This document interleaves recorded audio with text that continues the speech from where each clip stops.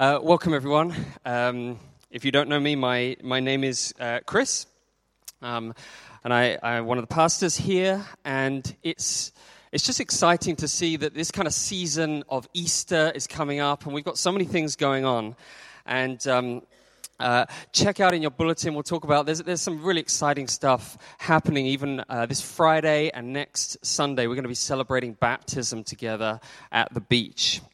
One of the great ironies of my life is actually my name is Chris Thornton, and my surname begins with a T. And so I often get emails and text messages from people saying, "Dear Christ." And now I don't know what they're expecting. But it's a simple typo, but I think it kind of represents something which I think happens in many of our lives. Because for me, it's like when I get elevated, Christ gets demoted and minimized. We've kind of brought him down to my level. And we're looking at a series in sinners who meet Jesus, sinners that Jesus met, looking at people who, like us in a host of ways, had kind of not seen the greatness of Christ. And what he does when Christ meets them, he changes their life. Because when you fix your eyes on anything other than Christ, you get wrapped up with things like shame, we saw last week from the Samaritan woman, with distraction, like we saw with Martha, and with religion, like we saw right back at the beginning of the series. And some of us, we're here for so many different reasons this morning. Some of us are here just because, well, just in case there's a God. Just in case Jesus is like a life insurance policy for me. Some of us are here because as long as I meet the policy requirements, then hopefully I'll get a heavenly payout. Some of us are here because we want to chase after Christ. Some of us are here in many different areas of our lives. And the thing is, today, Jesus wants to speak to us. Wherever you're at. And if Jesus isn't elevated in your life this morning, something else is going to be. And the question is, in the grand scheme of things, if we as a church elevate anything other than Christ, if we as individuals elevate anything other than him, then in the grand scheme of things, we're going to be elevating something which is Graham mentioned, when we die, is really not going to look that important. So I mentioned a couple of weeks ago about our phones. So here is, if you know that you are distracted by your phone, here is the opportunity for you to turn it off now. If you want to really say, I want to have an elevated view of Christ, and I know my phone distracts me. Now, some of you came to me and said, "Hey, but I use my phone for notes." That's okay, it's not legalism, okay? You don't have to feel guilty. But if you know that actually that notification is going to come through and it's going to distract you, turn off your phone, pick up your bulletin. There's a space for you to write notes in there. Use it.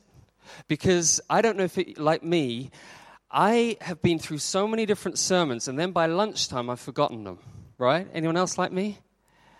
And one thing of taking notes is, just think about it, week after week we hear the preaching of God's word and it goes in one ear and out the other. So God wants to speak to you. So I encourage you, if you don't have a pen, there's some pens at the side, but take this opportunity, take notes, and then at the end of the day, look back and say, God, what are you trying to say to me about Jesus in my life?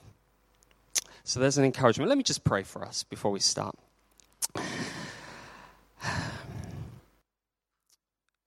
Father, I'm just so aware that even as Graham mentioned in communion, we can just so easily demote you to just a kind of casual view of you.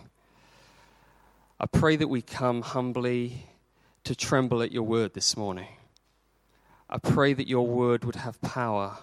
Lord, remove anything that's just from me. I pray that you would speak to us. Open our ears to hear you. Help us to have a hunger for you. Because if we get you, we get everything. In Jesus' name, amen. So today we're looking at the topic of disappointment. Okay, We're talking at the topic of the disappointed. And I think it's a topic that affects all of us in some ways. My mum has had 8 hip operations. The first 2 she had 2 hip operations, which basically had to repair what happened in the first operation because the surgeon completely messed it up and left her in agony afterwards. And at that point, you think, well, why, God, I'm trying to follow you, but why me? She's also had her oldest son, my brother, died. Why? When there were so many hopes and expectations, why me? You know, I've experienced illness where I've looked at all my friends who are getting on, moving on, getting great jobs and getting married and seem to be getting on in their careers, and I felt like I was left behind. And no matter how much I prayed, it felt like I was getting nowhere. And you sometimes think, what are you doing, God? What are you doing? Anyone been there? What are you doing? And so we're looking at disappointment today. And disappointment is a form of suffering. And it's there when we struggle to believe because we think God didn't show up when he should have shown up. When life doesn't work the way we thought it ought to work, and we find disappointment. And so we're going to look at the reality of disappointment, we're going to look at a response to disappointment, and we're going to look at the route through disappointment. Okay? Reality, response, route through. Okay, so follow along. We'll have the passage in front of you in the bulletin. So, the reality of disappointment. We come back to the home of Mary and Martha. We've been there, all right, a couple of weeks ago. We've kind of got an idea what she's like. Remember distracted Martha? Okay, Mary sitting at Jesus' feet, hanging on his word. But life's kind of carried on, like life does. And something's happened that will happen to each one of us if we live long enough.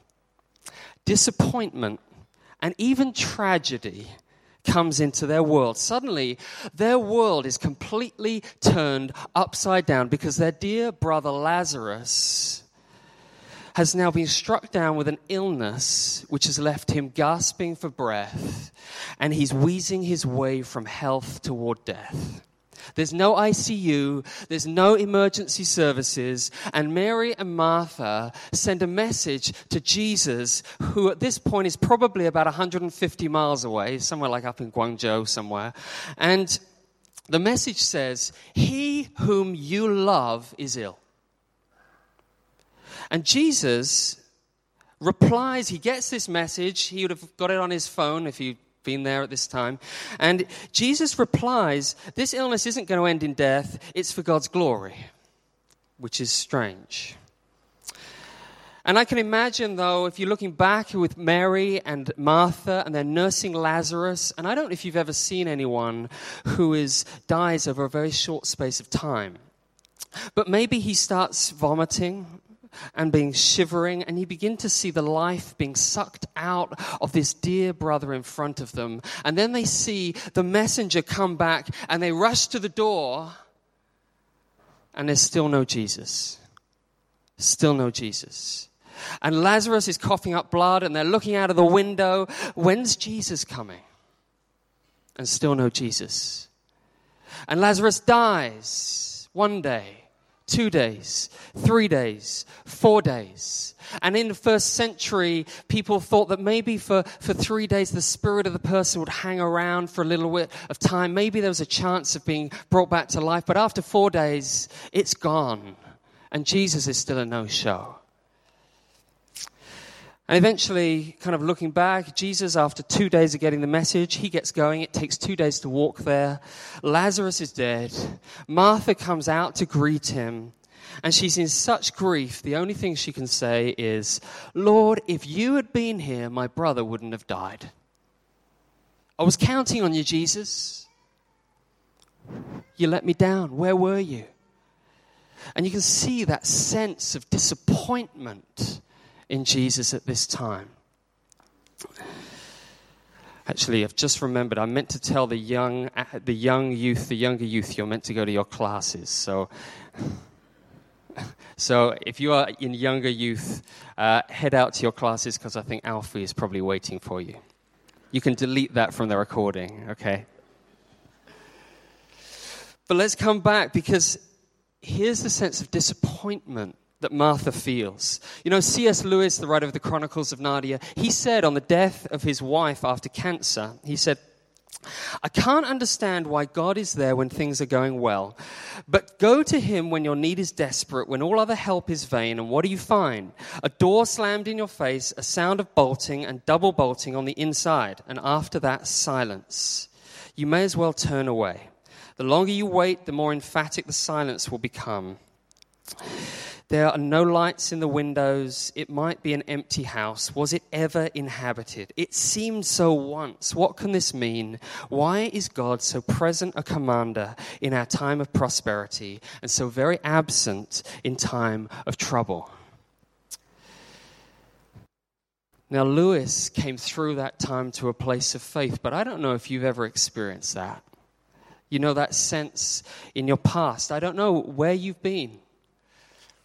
Some of us, it may have been neglect, abuse, the unfaithfulness of a spouse, your kids not coming to faith as you wanted. You're still single and you wanted to be married, and everyone around you is getting married.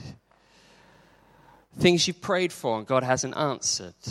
Friends have left and things are not the same as they used to be. Whatever it is, disappointment affects us all in different ways. And it's not actually something that is a rare species.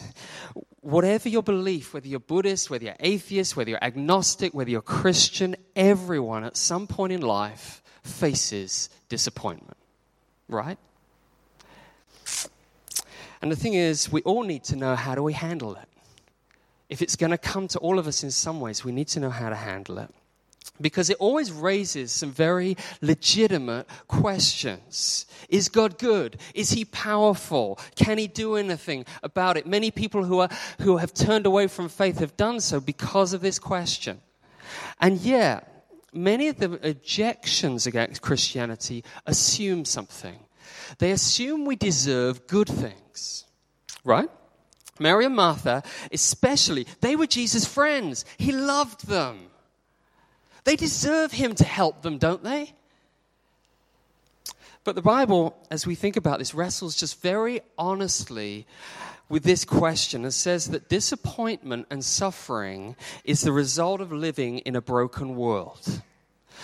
God has made a good world, but humans, we've chosen to rebel against God's authority. And our coup against God as the king has put the whole world out of sync. You know this. If an arrogant or an incompetent employee seeks to overthrow the good CEO of a company and tries to make himself boss, sets himself up, he can destroy the whole company and everybody else's lives in it.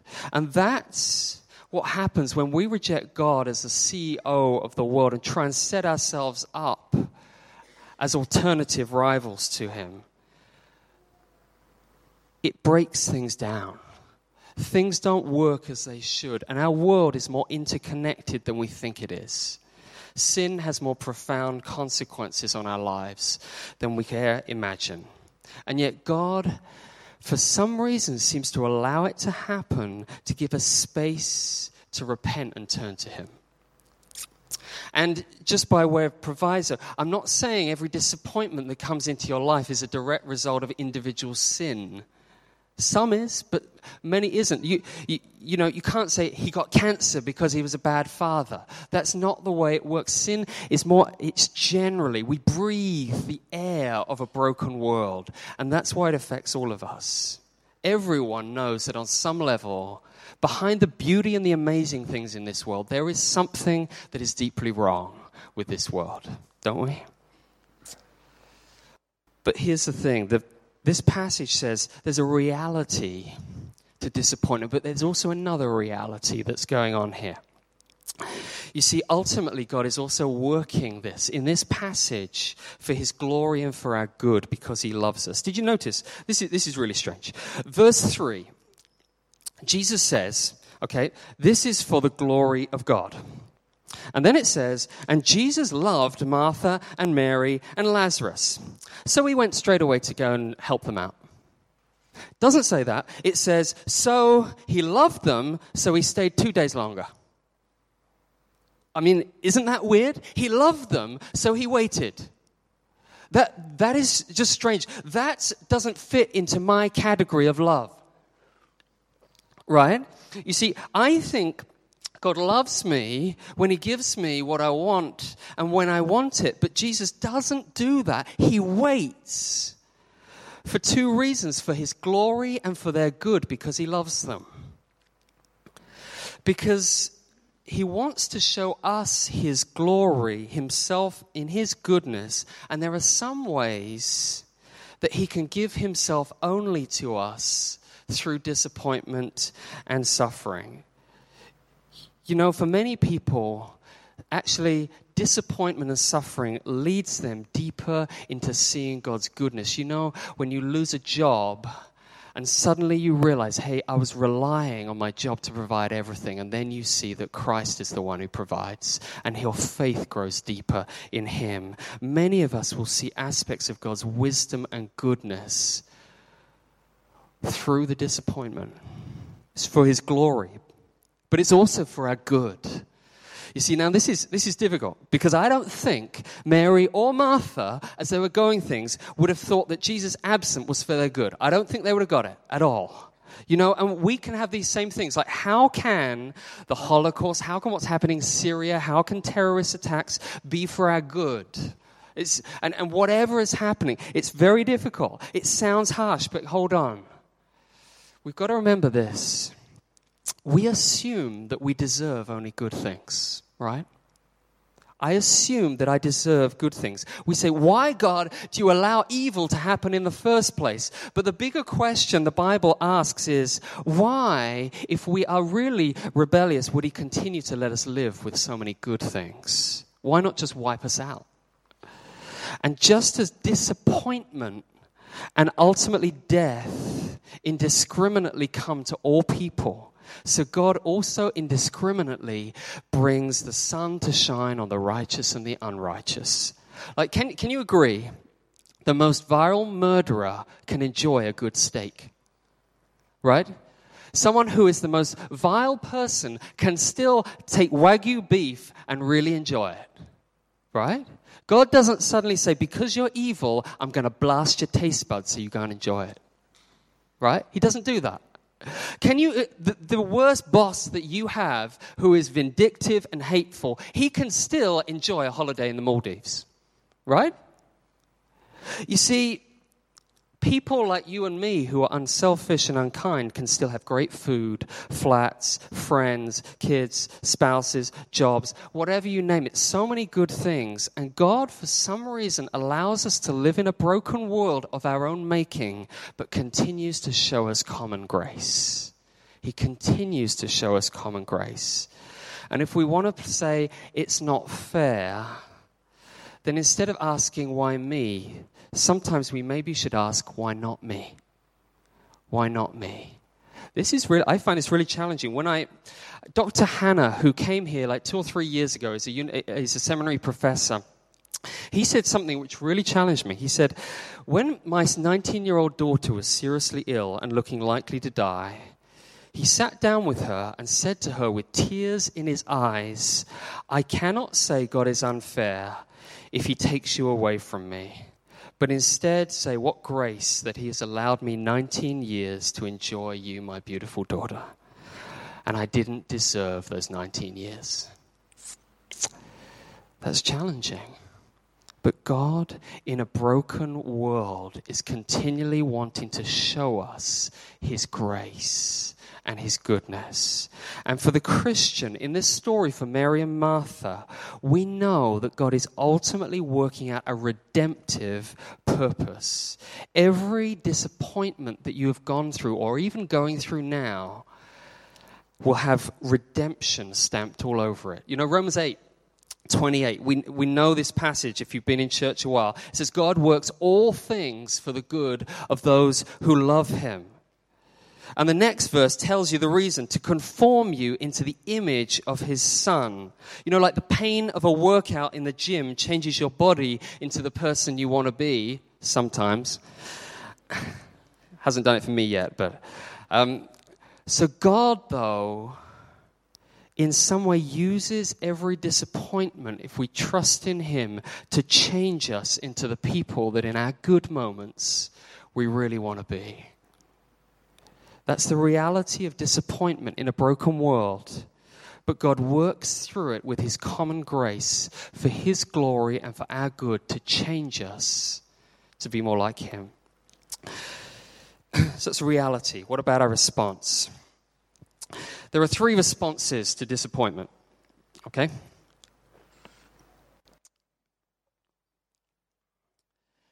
When you face disappointment, you can turn away from your faith, turn away from God. You can isolate your faith from really going deep in your life, or you can deepen your faith, okay? 3 responses that you can have.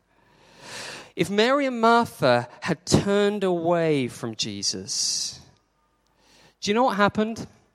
They would have just been left there in the same position, very few resources for dealing with the disappointment and the suffering, because that's simply the way the world is. You know, if there is no God, if God's really not there, then we're alone in the world. And there's no hope beyond this world. And you've got to make your own meaning for yourself. You've got to basically try and lean on yourself. And maybe if you lean on others, well, they may actually give way at some point as well and disappoint you. So if disappointment is a natural part of life and you don't have God in there, you're always going to have to try and protect yourself from future disappointments. Try and avoid suffering at any cost. So you can turn away from faith, but many of us, I think, if we are Christians, that's not necessarily the response we make. We actually isolate our faith from penetrating deep into our lives. Let me kind of look through this a little bit. I want you to look at Martha's response. Poor Martha. You know, we've given Martha a bit of a rough time, you know. Criticized her a couple of weeks ago, and now I'm going to kind of say something not great about her. But I think she was great. Jesus loved her. And she's so well-meaning, and she's got such a heart for Jesus. But Jesus is wanting to show us something, because you see what happens is Martha runs out to meet Jesus, okay, tells him, if you had been here, my brother would not have died. That sounds like faith, doesn't it? That sounds like, okay, she's got faith. Jesus says to her, your brother's going to rise again. And she says, yeah, I know that. The resurrection, I believe in the resurrection. It's going to happen at the end time. And Jesus says, yeah, I'm the resurrection. And then she says, you're the Son of God, you're the Christ and everything. She knew all the right answers. You know, she'd done her Bible study. She'd been to BSF. She'd done all the things that she should have done. You know, she had the right doctrine. But you know what? When the rubber hit the road, her faith hadn't actually, in that moment, penetrated from here in her head down to here in her heart. There was this gap where she'd isolated her faith from the reality of her life because she didn't truly know who Jesus was in this situation. How do I know this? Turn to verse 39. This is fascinating. Verse 39, Jesus comes up to the tomb and says, take away the stone. And Martha says, but he's been there 4 days and there's a bad odor. Now, the King James Version of the Bible, I love this. It says, and by this time he stinketh. Which is what my wife tells me in the summer. You see, Jesus says... Martha says, I believe in the resurrection. But she's actually thinking stinky. Jesus says, I am the resurrection. And he's going, let's go and get some resurrection going here. You see, with Martha, she's placed her faith in this little box which says, I believe the right things. I believe in this thing called resurrection. I believe that you're kind of powerful. But she hasn't seen who Jesus truly is in her circumstances now.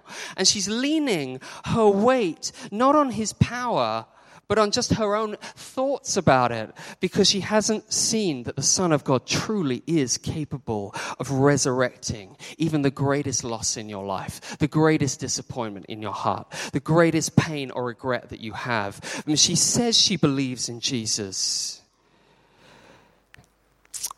but she's really isolated what she says she believed from what is really lived out in her life. And to be fair, Martha couldn't see the end of the story. Martha couldn't see what was going to happen. But she hadn't seen who Jesus truly was. And I'd be cynical a little bit if I was her. Jesus, you didn't turn up last time. How can I trust you? Right? But she hadn't seen that actually when Jesus done miracle after miracle after miracle, and she had seen it before, but she didn't think for her it was going to be true in her life. You know, you may have heard about the story of Blondin, who's that 19th century tightrope walker who tightrope walked over the Niagara Falls. Have you heard about him? You may have heard the story. You see, what he does, he sets out a rope across the Niagara Falls, like a few hundred feet above it, and he walks across forward and back, and a whole crowd comes to see him, and they're amazed at what he does. And then he says, okay, I'm going to up the stakes. So he blindfolds himself, walks across again, and walks back, and everyone's amazed, goes on stilts. This is true. He goes on stilts, on a tightrope, across the Niagara Falls, comes back. He then goes and cooks an egg on the tightrope in the middle of it. Everyone's amazed. They're wowed. It's incredible. And then he takes a wheelbarrow and he starts wheeling a wheelbarrow, and he fills the wheelbarrow with a whole load of sacks, takes it back again, and everyone's clapping and saying, wow, it's amazing. And the royal family had turned up, and so Blondin goes up and he sees the Duke of Newcastle there, and he says to him, do you believe that I can take a man in this wheelbarrow across this tightrope? And the Duke of Newcastle says, yes, you can. And then Blondin says, okay, get in. And do you know what he said? No. And Blondin turns to the rest of the crowd and he says, okay, who's willing to get in? Nobody. And then one little old lady stepped out from the crowd, came up to Blondin, got into the wheelbarrow, and Blondin walked her across the Niagara Falls, walked her back. Everyone was stunned. Do you know who the woman was? It was his mother. Because his mother knew that she could put her trust in Blondin, her son, because she knew him. She knew what he was like. And I think many of us, and including myself in this, I resonate with Martha. Because I can say the right things, I can believe the right things, but when the rubber hits the road with the real disappointments in my life, you know, I say, Jesus is the Son of God, tick. Jesus, I believe you love me, tick. Jesus, you're powerful, tick. Jesus, you answer prayer, tick. But if an alien was to come down and was to look at my prayer life or your prayer life, would there be evidence that you truly believed in a God who answers prayer? Like, do you actually pray for the things which actually annoy you and get to you? When people in church annoy you, or things are not going the way that you'd like them to be, where's your worst resort? Is it on your knees or is it complaining to everyone else? Because I say I believe in you, but actually my life says, I'm going to rely and lean on myself. I don't want to trust in Jesus in this moment because I'm not sure if he's going to come through. Is there evidence that you believe that God has your romantic relationships in his hands and he loves you? Because you know what? Sometimes God will take away the things in our lives which we think ought to be, and he brings us into disappointments to shake us out of a theoretical faith so that we actually learn to really put our full weight on him and realize that he is reliable and we can trust him. Many of us have had disappointments in the past, and we deep down, if we're honest, wonder, can I really trust God?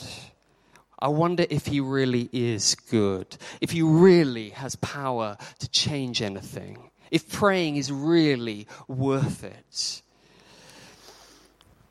But the thing is, you can stay bound by the past, which will trap you in the present, because if you don't turn away from faith and just trust in yourself, then you're going to be in a place where you're actually kind of trying to sit in the middle. And you can neither enjoy sinning or enjoy God. And that's not a great place to be, because you're going to fall through the cracks. Other of us are so looking into the future to fix the disappointments of the past, and we're missing the present. We're always on the verge of getting what we want. Have you seen this? When I just get that new job, when I just get this little problem with my kids sorted out, when I just get that salary increase, when I just get that next thing, then things will be okay. But it's always in the future, and then there's always another thing, and another thing, and another thing, and it's always living out there. We're never living here today. It's like climbing a mountain, and you think you got to the top, and then suddenly you see there's another ridge, and then you get to the top, and there's another ridge, right? I wonder whether Christ is isolated from really penetrating the things you really care about in your life. Do you have theoretical faith? Sometimes Jesus will bring disappointment into your life, like he brought it to Martha, so that she could begin to see what she thought you believed and begin to actually realize when she leans on Christ, he is so much better than what she even imagined he could be. So you can lose your faith, but disappointment is impersonal and you're left to lean on yourself. You can isolate your faith, but you're worse off because you're just going to go through the cracks and be dishonest, basically, with yourself. Or you can deepen your faith. The preacher Spurgeon used to say, doubt is a foot poised to go forward or backward. You see, it's a decision moment. I can either go deeper or I can go backwards, but I can't stand still. And the journey that Jesus takes Mary and Martha on is a journey where he's going to take them forwards. And that's what I want to look at in the last point, our route through disappointment. Jesus responds to Martha's faith, isolated faith, with the statement, I am the resurrection and the life. Jesus' response to Martha isn't a kind of explanation. He didn't say, hey, yeah, I'm sorry, Martha, I was a bit tied up with some teaching. He doesn't say that. He doesn't say, yes, Martha, there was a higher purpose in all of this, even though there was. And by the way, if you're talking to someone who's going through disappointment, don't make the first thing you say to them, oh, I'm sure there's a deeper reason to this. Okay? You can get there, but don't make that the first thing you say to them. Okay? Because in the present, it's not a logical answer she needs, it's a person who cares. It's not a logical answer, it's a person she cares in that present moment. The logic comes. And the first thing Jesus does is point Martha to himself and says, I am your resurrection. I am the life. I am your life. Will you trust me? I'm the one, if you rely on me, who brings life to your greatest disappointments. You see, Jesus is personal. And so as you think about Jesus being personal, the question is, what kind of person is he? And you see in verses 32 to 44, that Jesus is not just personally involved, he's emotionally involved because he's a friend, he's not distant. Have a look at this with me. Mary comes out to Jesus in her grief, exactly the same response as Martha. If you'd been here, my brother would not have died. And all her friends are there mourning with her. Everyone's crying. I mean, it's like this huge, you can imagine the scene. It's just lots of wailing.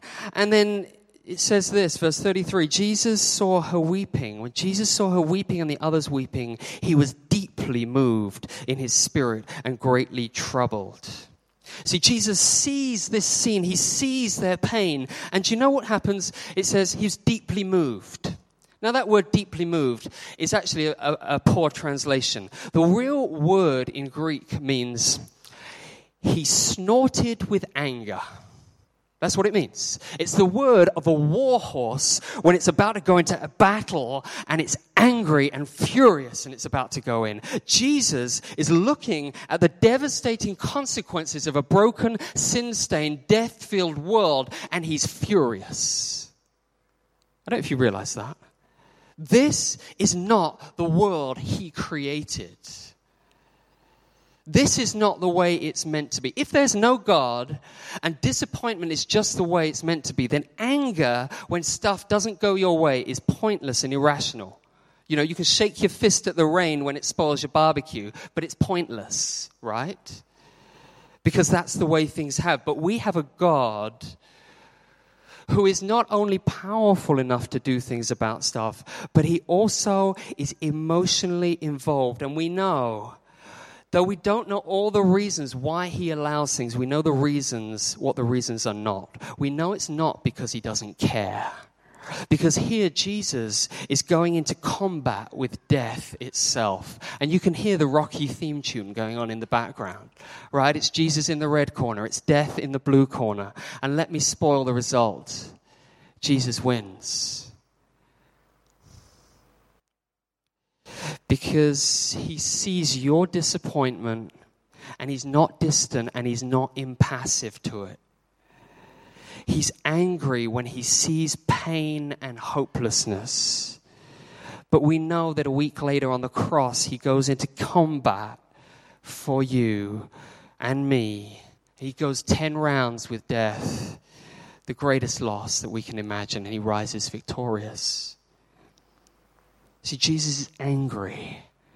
But it's not just angry, he weeps. The shortest verse in the Bible. If you want to memorize any verse in the Bible, this one's a good one. Okay? Jesus wept. Now, this is really interesting because that word for weep is not the same word as the weeping that Mary and all the other Jews were doing. It's not the same word. They were weeping in despair. Jesus wept with compassion. Jesus teared up is basically what it means. Now, if you're a logical left-brain kind of person, this actually doesn't make any sense. Because Jesus knows in 10 minutes' time, he's going to raise Lazarus from the dead. So he knows the result, right? Why would you start crying? Because, it's like watching the highlights of a football game when you already know the result. Though you might get into the game, it doesn't have the same emotional impact, right? Because you know the result. But why does Jesus cry? He cries because he feels their pain. He feels their pain. He weeps with them. He weeps with us. But he weeps not in despair. He weeps in hope. One of the things about being in an international church is that the people we often grow very close to sometimes leave and move away, right? There's some people who are going to move this summer. And, one of the things I've just experienced, again, you have a great community group. Then afterwards, when people leave, it's just not quite the same. Because you don't find exactly the same kind of people as you did before. And maybe they didn't click as they did before. And Jesus' first response in that sense of disappointment, it's not just to kind of say, oh, come on, there's a greater purpose in it. Well, maybe there is. In fact, there is. But his first response is to weep with you in that. To grieve those losses. If you're single and you want to be married, if you're married and wish you were single, Jesus' first response is to weep with you. We can talk about some of those afterwards. But he feels the pain. That's the point. He feels the pain. It is not impersonal. He is personal. So don't run away from the pain and those things that you experience. Because if you run away, you may avoid what God is trying to do in your life. Don't kind of isolate it and just kind of put it out of your mind as if it's nothing. Because God actually wants to work with you through the disappointments and the pain. Because leaning on Jesus on the full weight, not kind of just like on the edge, maybe. Leaning full weight onto him with whatever you're going through right now. God wants to do something redemptive through it, which is for his glory and your good, and he calls you to lean on him. Think about this. Jesus says, "Did I not tell you, if you believe, you will see the glory of God?" Just imagine when Jesus shouts to Lazarus in the tomb, "Come out," and the stinky one comes out.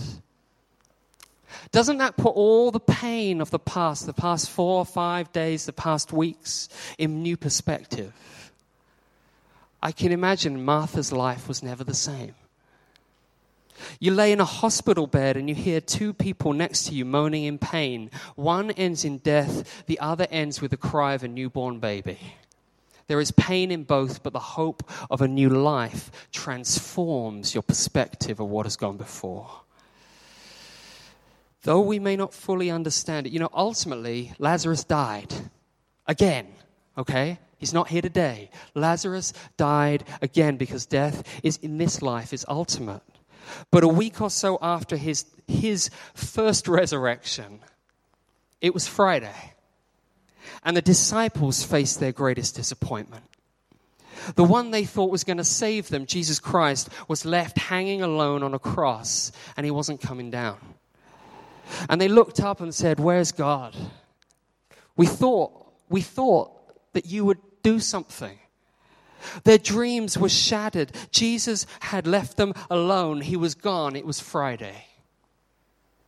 But they didn't realize that Easter Sunday was coming. Jesus himself cried out in agony, my God, why have you forsaken me?" It was Friday, but Sunday was coming. We live in a world, and this world, it's Friday, often. Sometimes we wish it was Friday, but that's not the same sense. There are disappointments and sufferings, but the gospel message is Sunday's coming. Sunday's coming. We're going to celebrate it next week. Sunday's coming. You see, Jesus may roll away the disappointments and sufferings in your lifetime with what you're going through right now. You may look back when you've gone through whatever you've been through and are going through, and you say, I see why I went through that. I see how that has equipped me, that loneliness, that hardship, that difficulty, that disappointment, because disappointment uniquely equips you to walk alongside others who also experience this broken world. Do you know that? My mum, who's gone through all of those different things, I cannot tell you the countless people she's been able to help and serve because of what she's gone through. Because you know that when someone's experienced something, their testimony is so much more powerful. Because you see, whatever you're going through, God is trying to equip you so you see his glory and you see his love for you and his good and you lean on him. Some of us may have to wait until the final Easter Sunday when he resurrects everyone in the new creation. But where waking up there will be like waking up from a bad dream and you see everything that was true has become untrue. Everything then is like, wow, it's so much more precious. So here's the question. Right now in my life, what am I leaning on? Am I leaning on the one who has the power of resurrection life with anything that's going on in your life?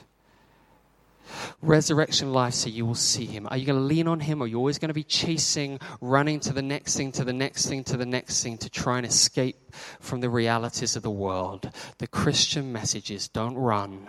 Allow God to work in you because he loves you. He's working it for good and he will get glory in your life. So let me just pray.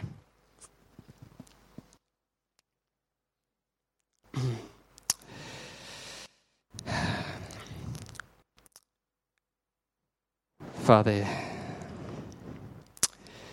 you said,